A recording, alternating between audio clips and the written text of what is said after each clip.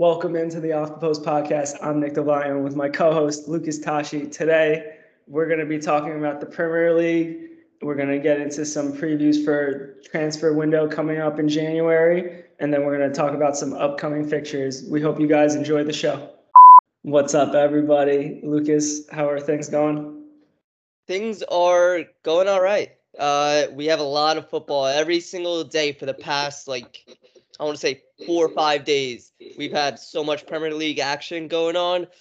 Last week, there's been so much Premier League action. It's just, there's so much to talk about. I feel like we haven't talked about the Prem in so long in this pod, so there's a lot to recap because it is ever changing.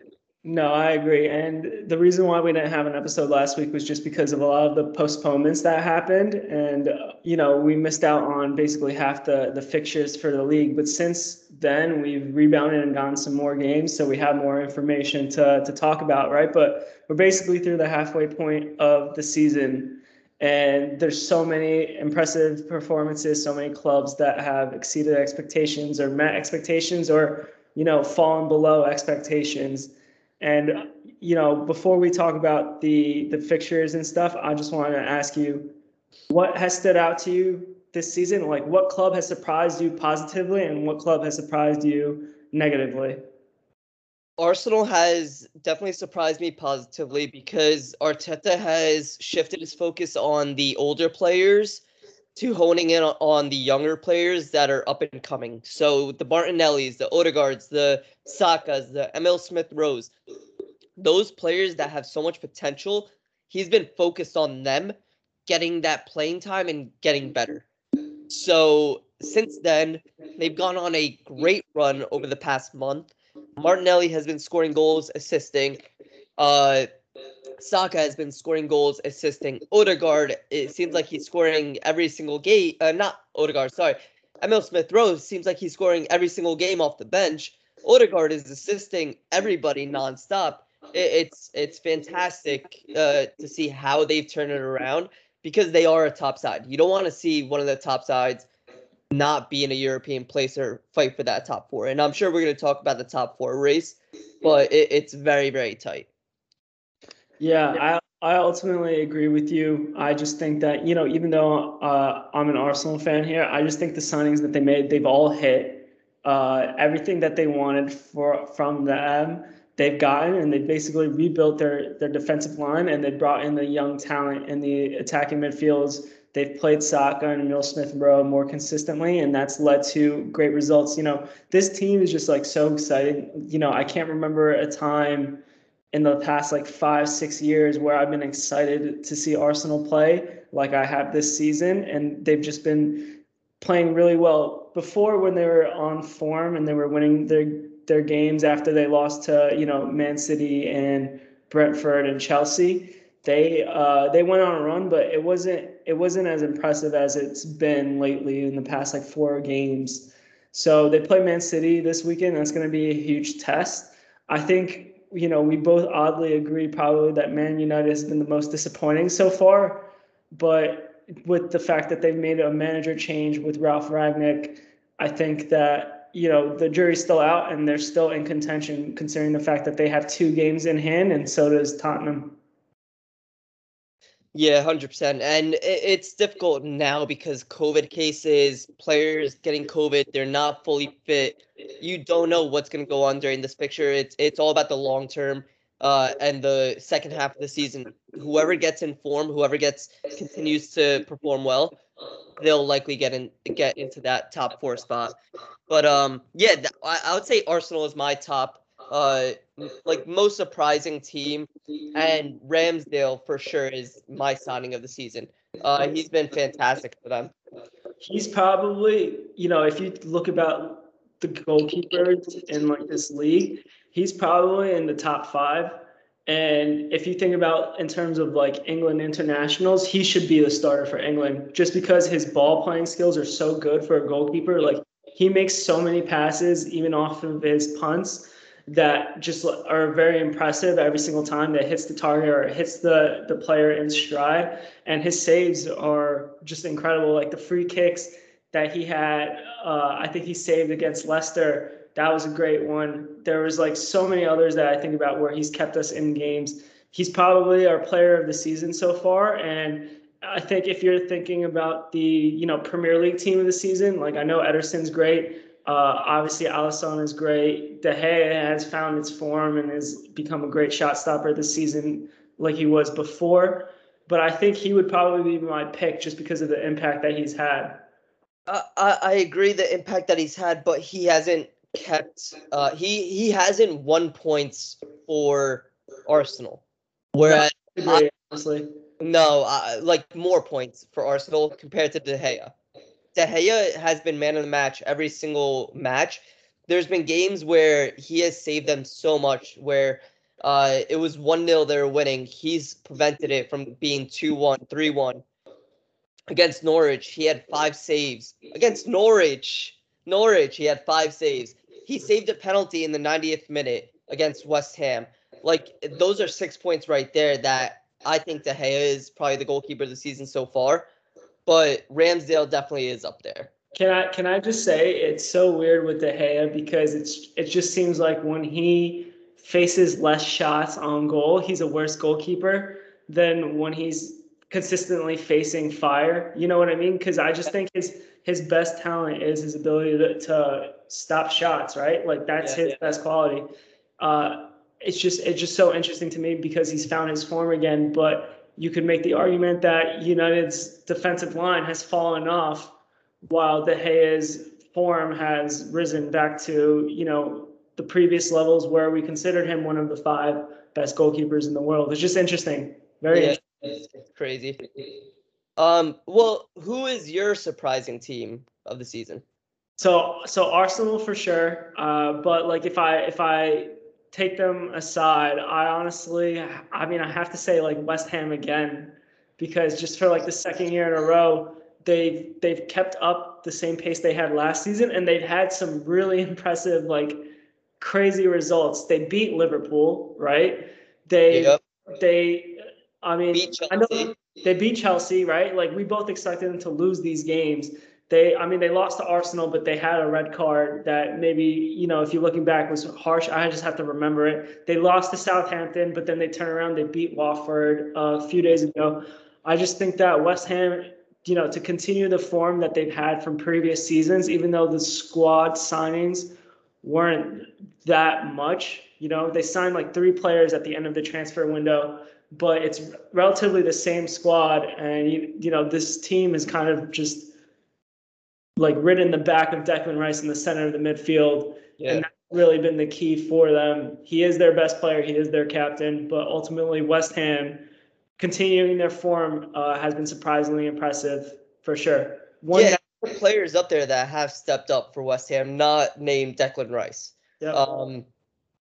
Mikel Antonio started off on fire. Without him, they wouldn't be in the position they're in. Jared Bowen has taken the next step in his role. Benrahma has improved as well. There are so many players that over there they have certainly improved. That's actually a great shout. I didn't think about them because they're so inconsistent. Like you said, they lose to Southampton, but they beat Liverpool and Chelsea. And it's just very inconsistent. But yeah, it's definitely a good shout because you don't expect them to be currently where they are now in 5th place. No. There are better squads out there than West Ham's, but West Ham plays more in unison than those other squads. And to piggyback off of like what you're saying too, a team that surprised me in the worst way is Leeds, to be honest, because Leeds have had such a disappointing season. And, like we talked about United, Leeds even more so to me because United can at least get back to where we expect them to be, which is competing for the Champions League and maybe getting that 4th spot. But Leeds, like their injuries, Rafinha has become really good, like is world class. There's rumors, and we'll talk about this later, of him leaving though in the January transfer window. And we'll just see what ends up happening to them. Disappointing second season. I honestly do hope they don't go down because it took them so long to go back up.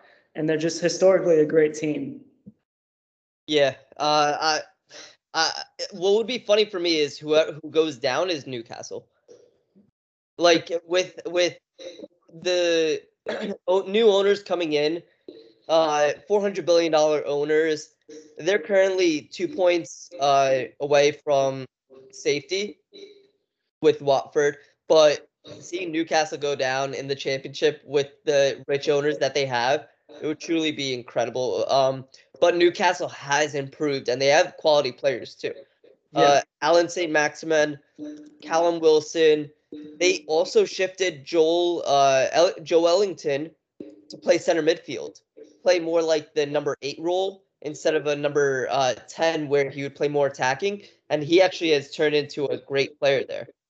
But it would be quite funny to see them get relegated. They're lucky though because they have the transfer window ahead of them, and so if they really want to, they can buy as many players as they want and avoid this situation. I do like Eddie Howe as like their manager appointment. So to see what signings he makes, like he's had a horrible track record with actually signing players with Bournemouth's money, but it may be different because he may not have. Well, he won't have a limited budget if they do decide to spend it in January. So we'll see. I mean, like you said, I'm enjoying it too. It would be fun to see them relegated, but I think we'll know for sure depending on who they sign after the window closes in January. January, yeah. We'll definitely get a good understanding of what their team, what they're looking to do long term. Yeah, man. And let's just run through top 7 and then bottom 5. Okay. Does that work for you? Yeah. All right. So after Christmas or after the Christmas fixtures, we still have, or right before New Year's. Let's just say before New Year's comes around, what the table is looking like right now is Manchester City in first with 50 points, with a goal differential of 39. Chelsea in second with 42 points, with a goal differential of 29. Liverpool in third with 41 points and a goal differential of 34. So those top 3, I think you need to differentiate compared to the 4 through 7, because those top 3 are just in a tier of their own level. But over the past few weeks, Chelsea and Liverpool have taken a step back. They have dropped points. Liverpool lost to Leicester. They drew to Tottenham, and those dropped points has significantly hurt the title race. But one thing to keep in mind is that Liverpool does have 19 games, while City and Chelsea have 20 games. But I still think Man City, their team and the quality that they have is just so good. Their B team can probably finish second in the Premier League, which is insane. Yeah, I agree. I mean, Man City too is also, I wouldn't look at it as like Liverpool dropping points because they have, right? But it's also the fact that Man City's won 10 Premier League games in a row. And that form, like you can't compete with that if that's the form that they're gonna run with for the course of a quarter of the season. To look at where Man City is now, I mean, they have it doesn't matter who they play. I would say besides even Liverpool, because Liverpool and Man City are super competitive when they play against each other. I would probably favor Man City in every single fixture that they play, other than that one, right? Yeah, and beat Chelsea. But Chelsea's messed up with some injuries and COVID cases. Like they're not going to have like 5 or 6 players for another month and a half. So that's why I wouldn't say Chelsea right now. But healthy, yes, I totally agree with you. Yeah. Totally agree. Yeah. So like you were saying before, I mean, this is Man City's to lose, and how can we say that they're gonna lose the title now, considering the point lead that they have, the gap that they have, and considering differential, everything. Yeah. So even though at the halfway point, I feel like this title race, like I can't see Man City really losing out, because even if they lose players, even if they have the injury crisis that Chelsea's having, they still have the squad depth to cover for that. Yeah. And I just think that the Premier League for them, it's theirs to lose. And then, like you were saying before, Chelsea and Liverpool, I mean, they're not thinking about the Champions League because it's already set for them. They're thinking about the title, and that's what they're going to compete for. But those three are pretty much a lock to make it into the Champions League next year. Yeah, 100% agree with that. So then going into 4th to 7th place, this is where it gets juicy. So 4th place currently we have Arsenal at 35 points with a goal differential of 9. West Ham 31 points, goal differential of 9. 6th we have Spurs with 30 points, but they have 2 games on hand. And then 7th we have United with 28 points, so with 2 games on hand. So this is where it's going to get juicy, and this is where I think anybody can finish in that 4th spot. And going back to what I said, it really comes down to who is going to be the most informed, who's going to get those fixtures, get the team rolling, get consecutive wins, and the team that does that is likely going to finish 4th. Yeah, I mean, I agree with you. You can look at least Arsenal, Tottenham, and Man United and think those squads are quality enough to make the Champions League spots. West Ham just look the fact that they're always unified, they play well together, all the parts mesh into a sum that's greater than what they are as individuals. But even though they do have quality players. So, I mean, each of these teams brings something uniquely different, but I just think that it's going to end up coming down to Arsenal, Tottenham, and Man United. You know, Tottenham have I'm probably the best manager of the three. I mean, honestly, if you would think about that, right, you would put Conte above Ragnick, even though we both love Ragnick, and above Arteta, right? Yes. But I would say that Tottenham's squad is probably the third best out of Arsenal's and Manchester United's. I would say Man United definitely has the best squad. They only have one weakness, and that's at the center of the pitch, which we've talked about before. But it doesn't mean that they can't fix that in the transfer window. And also, they're good enough to compensate for that weakness. Arsenal, I mean, listen, they've been scoring goals, but they don't have the type of striker to convert these chances. Lacazette is great for holding up in the midfield and allowing the three behind him to move forward and to pass through. But, you know, Arsenal has a weakness up front, and I just think that out of these three, Man United is going to be in a position to compete for that 4th spot. And even though they're 7th right now, you know, depending on the result with Burnley, I just think that they'll end up moving closer and maybe at the end of the season getting that 4th spot. Yeah. We'll see. There's been some turmoil with Man United now, with the players not being happy, with the players complaining about how tough the practices are, pretty much them being babies. So if they can handle the Ragnick regimen, they can improve and get better. But if they don't and they continue to be babies, it's possible that they won't even finish in the top 4.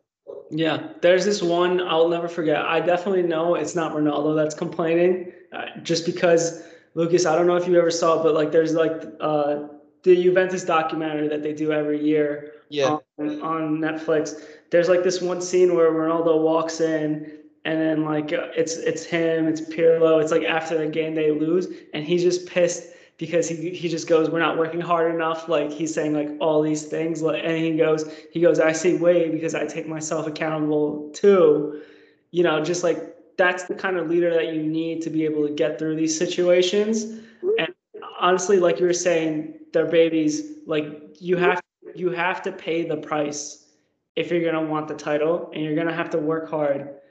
Harder than you would think, right? You can't get there on talent alone. You could maybe make top 4 on talent alone because there's not that many squads that are as good as Man United's.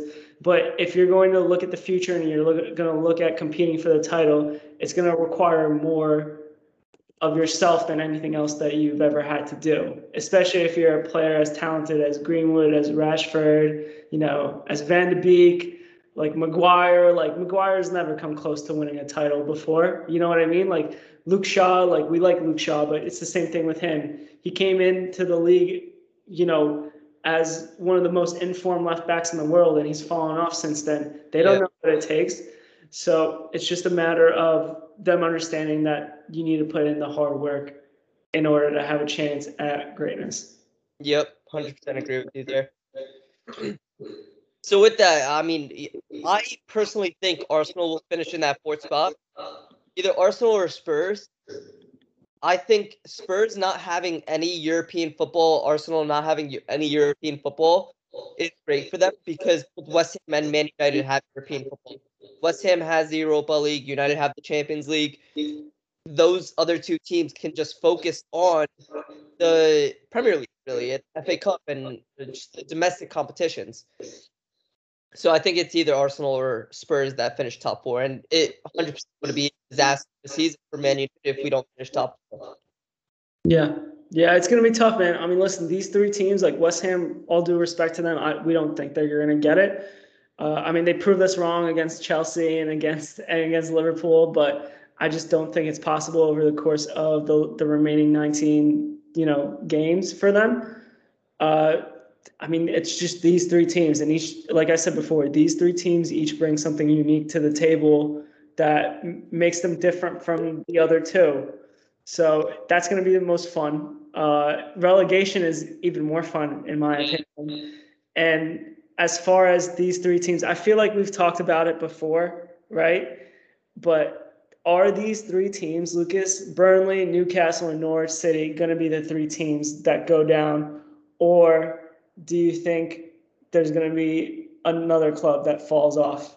I don't think Burnley go down.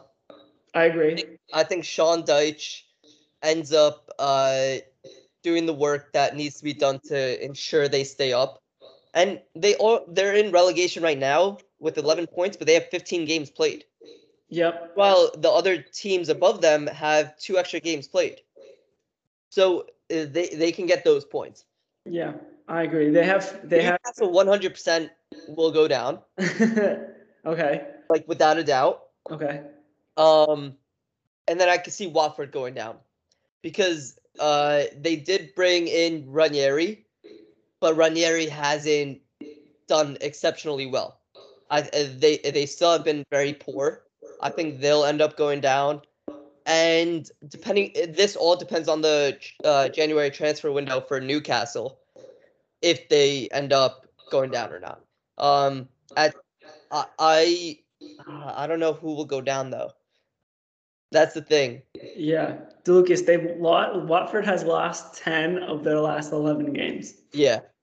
Like so bad. Like Derby County 07-08 bad.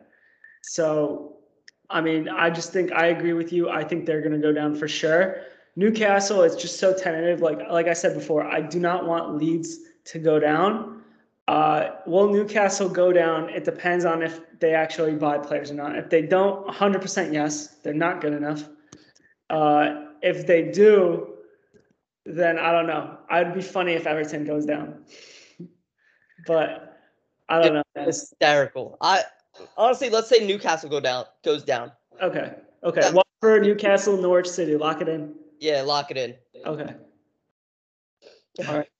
Do we talk about the upcoming fixtures for the weekend now? Yeah, let's do it. All right. So Arsenal, Manchester City, 7:30 a.m. on Saturday, New Year's Day, just right off the bat, a head banger. I mean, as we said before, Arsenal have been the most surprising team in terms of their form, how they played, the young players that they have. But we also said that we would favor Man City in every single matchup. And in this case, I see nothing different. Arsenal has yet to claim a point against any of those three sides this season. And I just see that continuing here just because of the fact that they don't have the same quality in the center of the pitch compared to Man City. And I just think that's what it comes down to. Yeah, I mean, like we said about Man City, their B team can probably beat Arsenal right now. Probably, Like, honestly. if think about the B team for Man City. You have Fernandinho, Jack Grealish, Raheem Sterling, Riyad Mahrez. I don't even know if this is a B team. This is like a superstar team still. You have Nathan Ake, you have Zinchenko, you have Kyle Walker, who hasn't been starting, but he can play. Yeah. You have like it's so many players that you can name that it's just a fantastic team. Phil Foden off the bench. Put it off the best. Game, yeah, just like Gabriel Jesus, like all these players are world class players that other teams would want to have. Like, you think I wouldn't want to have Gabriel Jesus on my team? I would love it. He's young. I mean, what is he, like 24, 25 now? But he has never had the consistent run of games to score. I still think he has that talent in him. He's a great player. Same thing with Grealish. Grealish, they spent like 100 million pounds on him or something like that. Yeah. They're having him chill off the bench, in some games, and have De Bruyne start with Bernardo Silva, who's been in crazy form, I gotta say. But yeah, this is dipped slightly. His form has dipped slightly ever since De Bruyne came back. That's fair, but it doesn't matter because in every single game, including this one, Man City is the favorite, and it's their game to lose. Yes, 100%. How many goals does Tottenham beat Watford by this weekend? 2. Okay. Because Watford's home. Wow. That's how you know. That's someone who looks at the lines for the weekend before the podcast. Wait, is it actually? I did not see the lines. No. I don't know. But, let me check the lines. Let me check the lines. Okay, check the lines. And then the last game I think that's worth mentioning here is Chelsea-Liverpool, right? That's Sunday at 11:30 a.m. That's another great matchup. I think Chelsea, if they were to lose this, they would probably have a longer shot of competing for the title. I mean, Thomas Tuchel said it himself. They have so many players injured. He's like, what title competition like right now? He's like, we have 6 players on COVID. We have 6 players that are going to be out for another month and a half. So I guess he just thinks that they're in such a tough position. And in this game, Lucas, I got to say, just based on form and based on health, Liverpool would probably have to be the favorite here, in my opinion, to win this game and to move on to competing with Man City for the title. I don't know. I don't know. I think it's going to end up in a draw. This game can end up in multiple ways, but given that Chelsea are home, I can see Liverpool getting a goal and Chelsea getting just 1 goal, because Romelu Lukaku has been in getting good form. He's scored in back-to-back games. I don't know, man. I just see it finishing like 1-1. Yeah, I mean, I can't disagree with that, right? When squads that are of the quality of these two teams play, a draw is more likely than anything. Yeah. So I definitely get that. With that being said, though, Lucas, is there any other fixture that you want to talk about for this weekend in the Premier League? I mean, I'm not sure if there are many fixtures that we can talk about this weekend for the Prem. It's just there's so many games going on. I love this time of year because like there's consecutive games going on consecutively, and what Peacock does is they put like a goal zone, so they play one game and then they show the goals, and I just love watching it. One of my favorite things to watch. So I did it on Christmas Day, or no, sorry, Boxing Day, and it was just a blast to watch. So yeah, if you ever have the chance, I think 9 a.m. Eastern time on Sunday morning, where you have 4 games, that's the time you watch that goal zone. I don't know if there's any other games to call out. No, not even in La Liga. La Liga also returns this weekend. The Bundesliga and the Serie A really return next week. So there's no games from there. I just think with La Liga, it's just, there's not really much to talk about other than the fact that Real Madrid have continued to dominate the competition, and they're 8 points ahead. Sevilla has a game in hand. They've also been just as impressive. But we've already talked about La Liga enough, and there's no real games that we can go on based on the past week. So I guess we'll just. It's worth saying, Real Madrid money line spread is always underrated. So underrated, yeah. Vegas, just the odds they give them is like incredible, always. Yeah.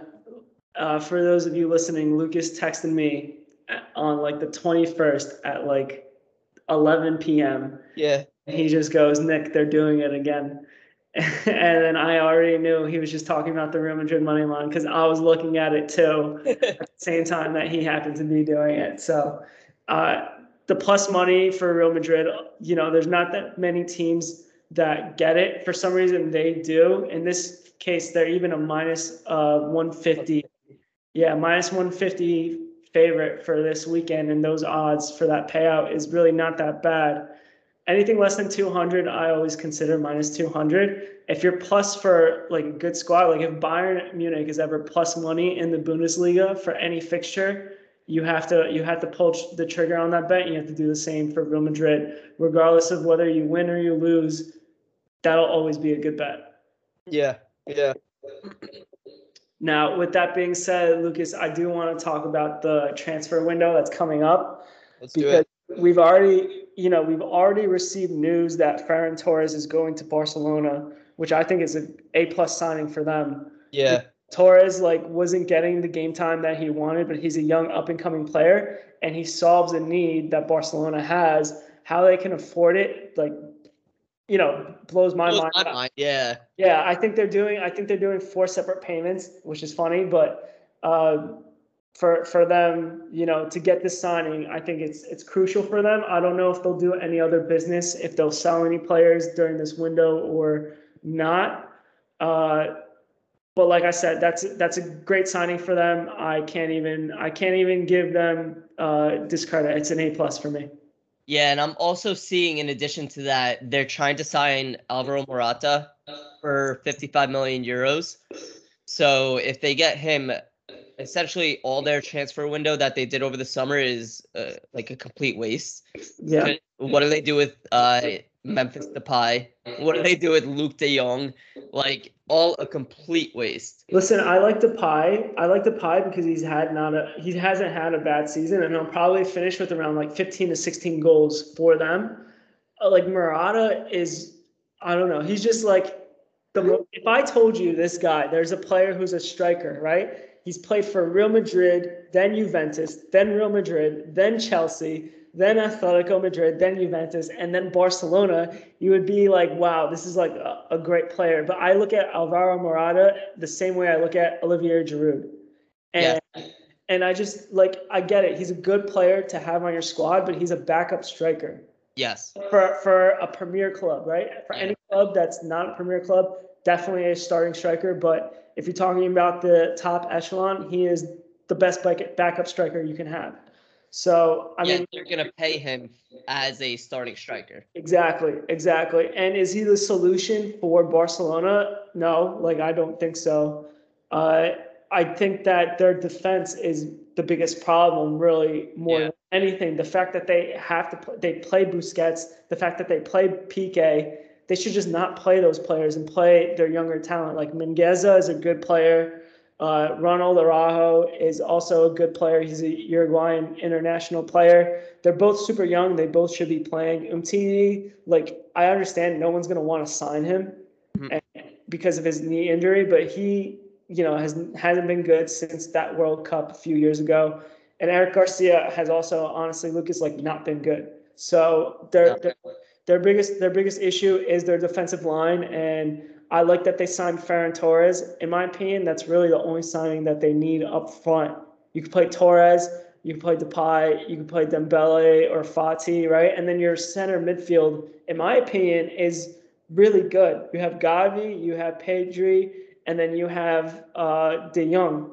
So So Well, that's if they keep De Jong. if they keep him. But if you keep him, you have those three in the center of the midfield. Like that's as good of a center midfield as any club can have. Yeah, 100% agree. But either way, I've mentioned this a couple months back. This is a long-term fix for Barcelona. Like nothing's gonna happen in the short term. Yeah, I agree. The other transfers to look out for, really, the biggest thing is what's gonna happen in the summer. So starting in January, players who are free agents in the summer, Kylian Mbappe, Paul Pogba, Antonio Rudiger, those kinds of players are able to sign pre-contracts for their next club. If they want, the clubs can actually sell them early, get some profit, and then get the team gets the player services. So, for example, if Real Madrid wants Mbappe earlier, they can sign him now, or else they'll just get a contract agreement with Real Madrid for the upcoming summer. Same thing with Paul Pogba. So that's just one thing to monitor. And I think the biggest name there is Mbappe. We know where he's going. Yep. But, will there be a twist? Is it possible that we can see him going to Liverpool? No. We don't know. No, I just don't know. I don't know. Well, anything can be surprising. That would be shocking to me. Yeah.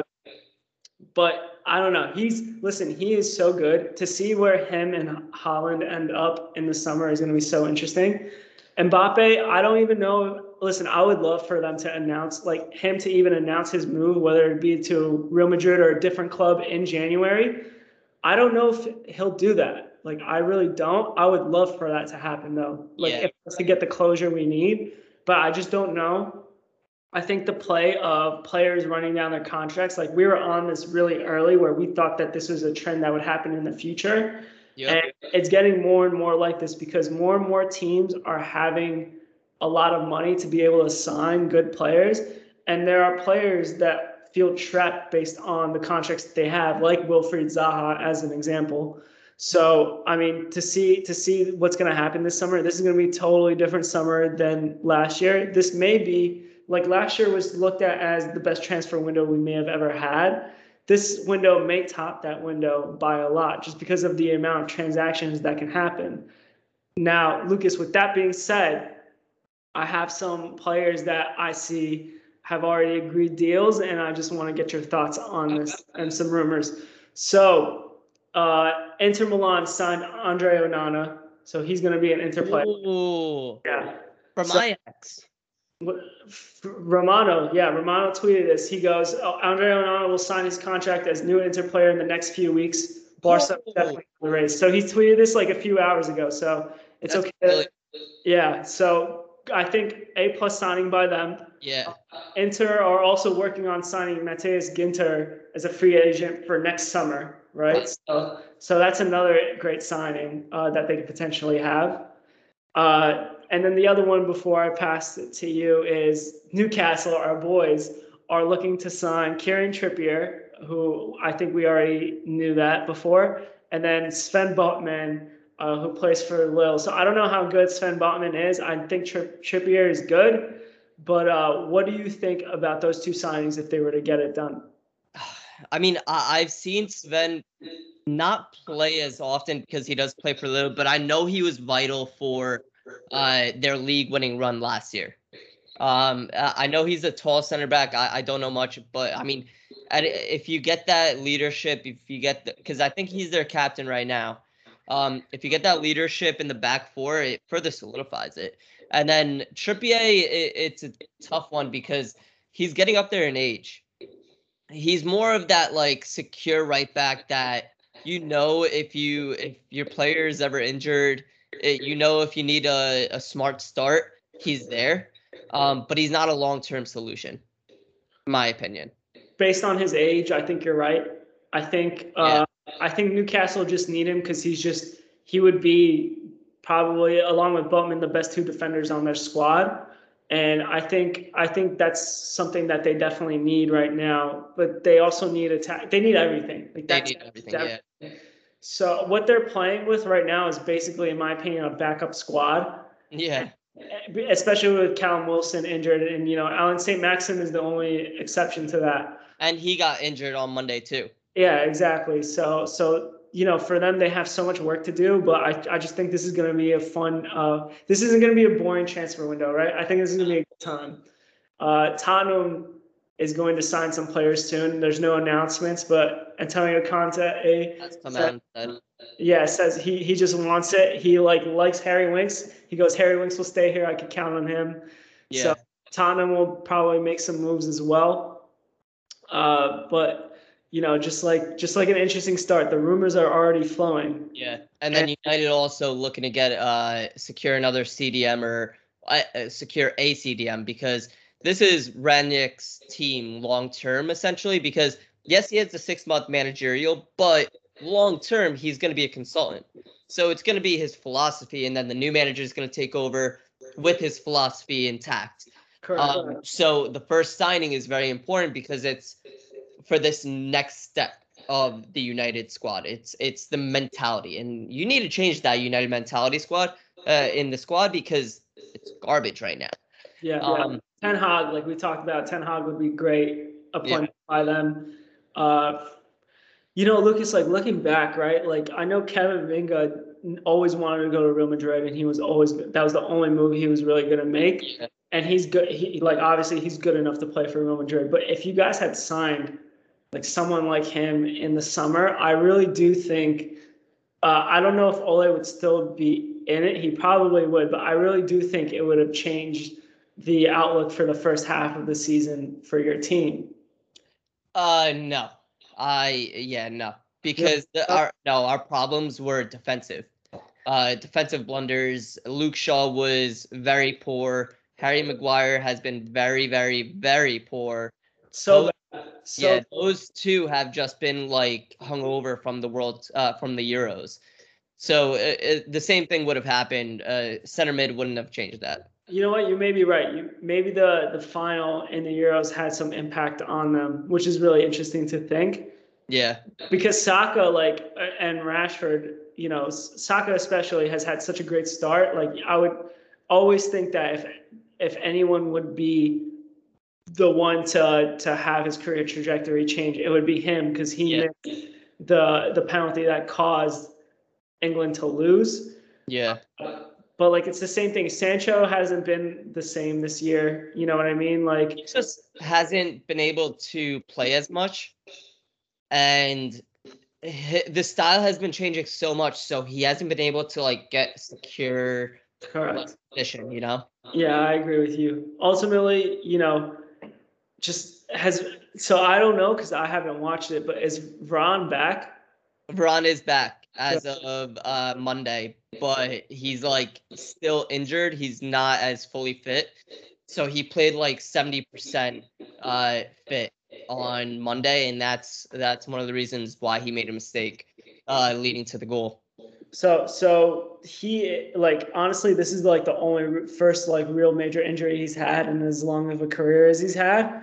So I don't expect this to be the norm for him, for you guys. I really do think he'll pick it up. And I mean, Maguire, I just don't know, man, because he's good to pair with Varane, but Varane is good to pair with anybody. Yeah, he makes. Lindelof has been our best center back all season.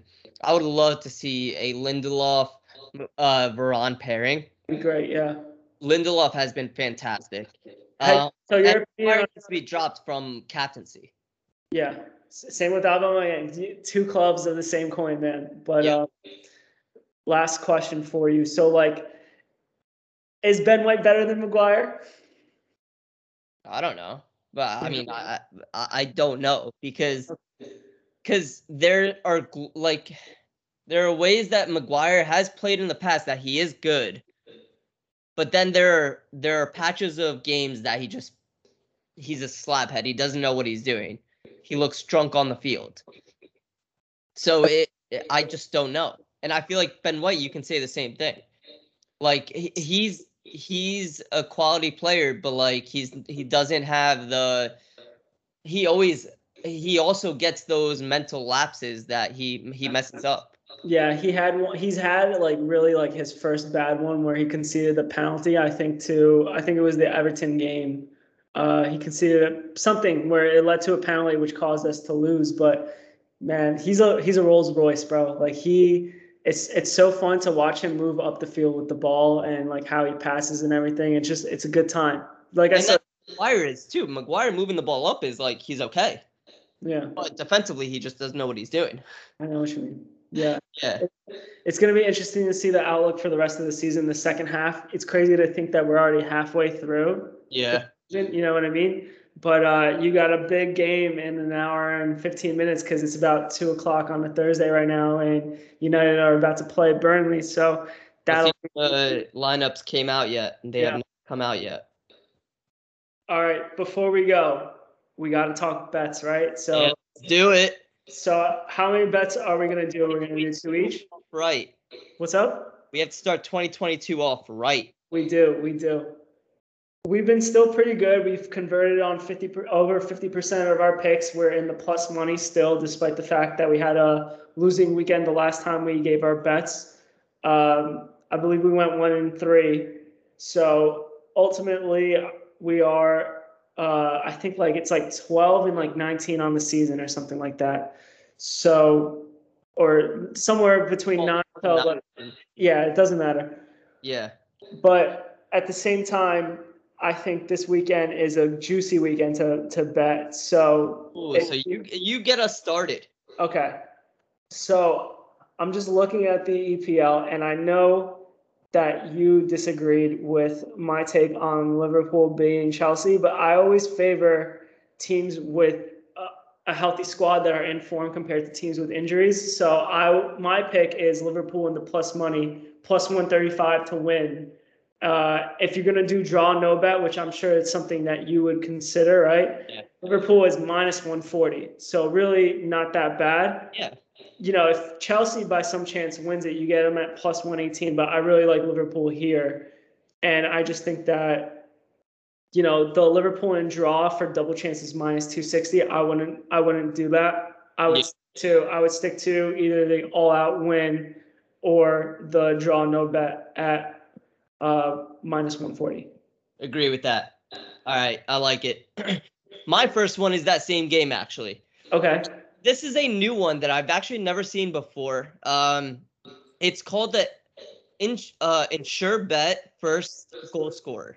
Okay. So in FanDuel, the Ensure Bet First Goal Scorer is you're betting on the first goal scorer, but say that person scores later on in the game, you get refunded if they aren't the first goal scorer. So for example, let's say Sadio Mane is what I bet. He's not the first goal scorer, but he scores later in the game. I get refunded. It's similar to a draw no bet. What I am doing is an Ensure Bet, first goal scorer Mo Salah, plus 70. That's really good. So plus 270. I think the odds are really good, and if he ends up, I think he does end up scoring in this game. I just think it's inevitable. It's you either get your money back or you get the first goal scorer. Also, the other thing I really like about this game and betting Liverpool is they're coming off of a loss. So that's something you just reminded me, because we were talking, right? And I live bet the game when Liverpool got the penalty for Mo Salah to be the anytime or first goal scorer. I think it was at plus 230 when they had the penalty. I bet that. I put 100 on that. And for these people listening, put 100 on it. He missed the penalty, which he had not missed a penalty in the last 15 attempts that he had. He missed this one. I instantly cashed out at 84. So it's a $16 loss, essentially. Yeah. It was a $16 bet to basically win 230. So I lost $16 instead of losing that full 100 because I got that instant cash out available. So great stuff by FanDuel, and also just some high level betting for you guys. My next one, I have to think about this one, Lucas. I'm not gonna lie. Let me go into my next one then. Okay, go into it. So another matchup we have this weekend, is Brentford versus Aston Villa. Oh, okay, go ahead. I have Aston Villa plus 140 money line against Brentford. They've been in decent form. Brentford have not been as good recently, and Steven Gerrard's Aston Villa have been performing pretty well. And Aston Villa have gone loss, win, loss, win, loss. Their last match was a loss. So what do you think the next match is going to be? It's going to be a win, Lucas. Let's hope so. I really like that bet for a lot of reasons. Gerrard's losses have only been to good teams. Yeah. And he has really kind of given that squad hope. They are more talented than they were when Dean Smith resigned. And I just think that their quality, especially with him as manager, with the experience he's had at Rangers, I think that they'll win this one too. And I have to ultimately agree. That was going to be my pick that I was thinking about, but I got to endorse that 100%. I really like that bet. Okay, so with that being said, I want to mix it up and I want to go to La Liga. And what I'm going to do is I'm going to bet on Real Sociedad at plus 120 against Alaves. So Real Sociedad's been in some bad form, but actually, you know what? I changed my mind. I'm going to retract that. I see Barcelona against Mallorca at plus 110. I think that's the bet that I'm going to do. So Barcelona has been really bad this year. Not this team that they have expected to be in past years, especially given the financial problems. But I think with Barcelona, Mallorca is 15th in the table.